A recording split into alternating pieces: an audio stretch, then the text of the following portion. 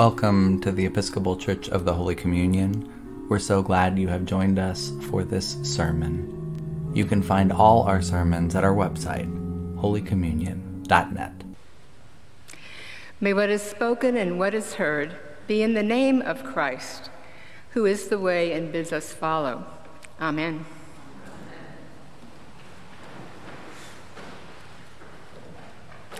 I'm very glad to be with you this morning, even though I have not made an appearance in person here since I went to the 8 o'clock before COVID. I have been following you in live stream, and Julie has given me some things to ponder in her sermons the last couple weeks. Will I be on the way with Jesus? And what do I do with hard teachings? Will I really dig into them? So when I sat down to look at the gospel for today, I was relieved that it didn't seem, at first, like one of the harder teachings. It's not what goes into your body that defiles you. You are defiled by what comes from your heart. So I was raised in a Protestant church that took great pride in not being like the Pharisees, in that we didn't follow any dietary rules, not many piety rules at all, and never in my life have I really kept anything like a kosher law or any kind of purity law, not even fish on Friday kind of rules. So I can read this and feel pretty confident about being more in tune with God than those other Pharisees and other rule-bound practitioners of religion. These kinds of self-congratulatory thoughts don't last very long, though, this time for about a minute, until my husband and I received the following message from a beloved fellow clergy member from a place far away from here.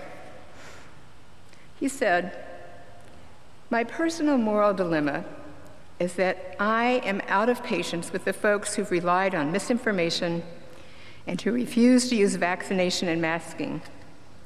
With hospitals at or near capacity, I think that triage should include the question, have you been vaccinated? And if not, I'd give them 2 aspirin and a can of oxygen that you guys use for high altitude and put them in a chair in the hall, pray for them, and see whether they recover. My compassion has taken a real blow, and I feel diminished as a Christian for it." My friend went on to explain how he and another member of his family had not been able to get critical medical care when they needed it because the ER and the ICU were filled with COVID patients who hadn't been vaccinated and mostly didn't wear masks. He had reasons for his objections to what those people were doing. Yet, this antipathy toward them made him feel diminished as a Christian, diminished by what was in his heart. You see, this really is a hard teaching after all. In his email, my friend was dumping all his anger, fear, pain, and confessing all his base human instincts that sought to justify the vilification and the impulse to neglect and even punish fellow humans in need. And for a moment, I was with him. Yes, you should have been able to have your surgery when you needed it. Why should other people who don't try take up all the resources? And then he brought me back. He admitted the result of his unloving thoughts, his sense of diminishment as a Christian. Here was a man who for decades has led churches in the way of Christ, realizing that he had lost some of his self, some of the person he has been all his life, some of his most basic identity as a Christian and a Christian pastor, no less. A person who follows and teaches Jesus' way of love. And yes, I was with him there, too. Yes, I too have been diminished at times by unloving thoughts that have come out of me. Maybe you have had that experience too, not just related to COVID, but related to perhaps national and local politics, personal relationships, even church stuff. It could be anything. That's not to say that we cannot disagree or work towards ends that we believe are right and just. It is the diminishment of the other person in our hearts, the lack of care or even recognition that this too is a child of God, whom God cares about, that is the problem. There is a saying that holding a grudge is like drinking poison and expecting the person you're angry at to die. That's not a Christian principle, per se, but it sure resonates with me as a Christian. Holding on to a grudge with its origin in pain, fear, or anger, and its ever-present lookout for payback, is not the way of Jesus, who said, "Forgive them, for they know not what they do." And yes, I feel diminished when I do this. Diminished to the point of living less well, to the point of starting to die a little inside. The spirit in me, the imago Dei, the image of God, seems to wither a bit by this kind of indulgence in self-righteousness. When we act like that, we are falling into the very camp we were so proud not to be a part of. We fall into the error of the Pharisees. The Pharisees, remember, were not bad people, not selfish oafs. They did not have terrible motives. They wanted to make the world ready for the Messiah who would come and save them from all the terrible oppression that they suffered. They believed that only when people were all living a righteous life, as the Talmud and their rabbis defined it, could the Messiah come and bring salvation to all God's people. I, on the other hand, believe that only when everyone is leading a righteous life, as scientists and public health officials have defined it, can our people be saved from the terrible disease that oppresses us. I am not a bad person either, not primarily selfish, although I would never claim that all the self-interest in my heart has been replaced by generosity. And my motives are not terrible. I am looking for fullness of life, the promise of fullness of life for myself, for those I love, and for the world.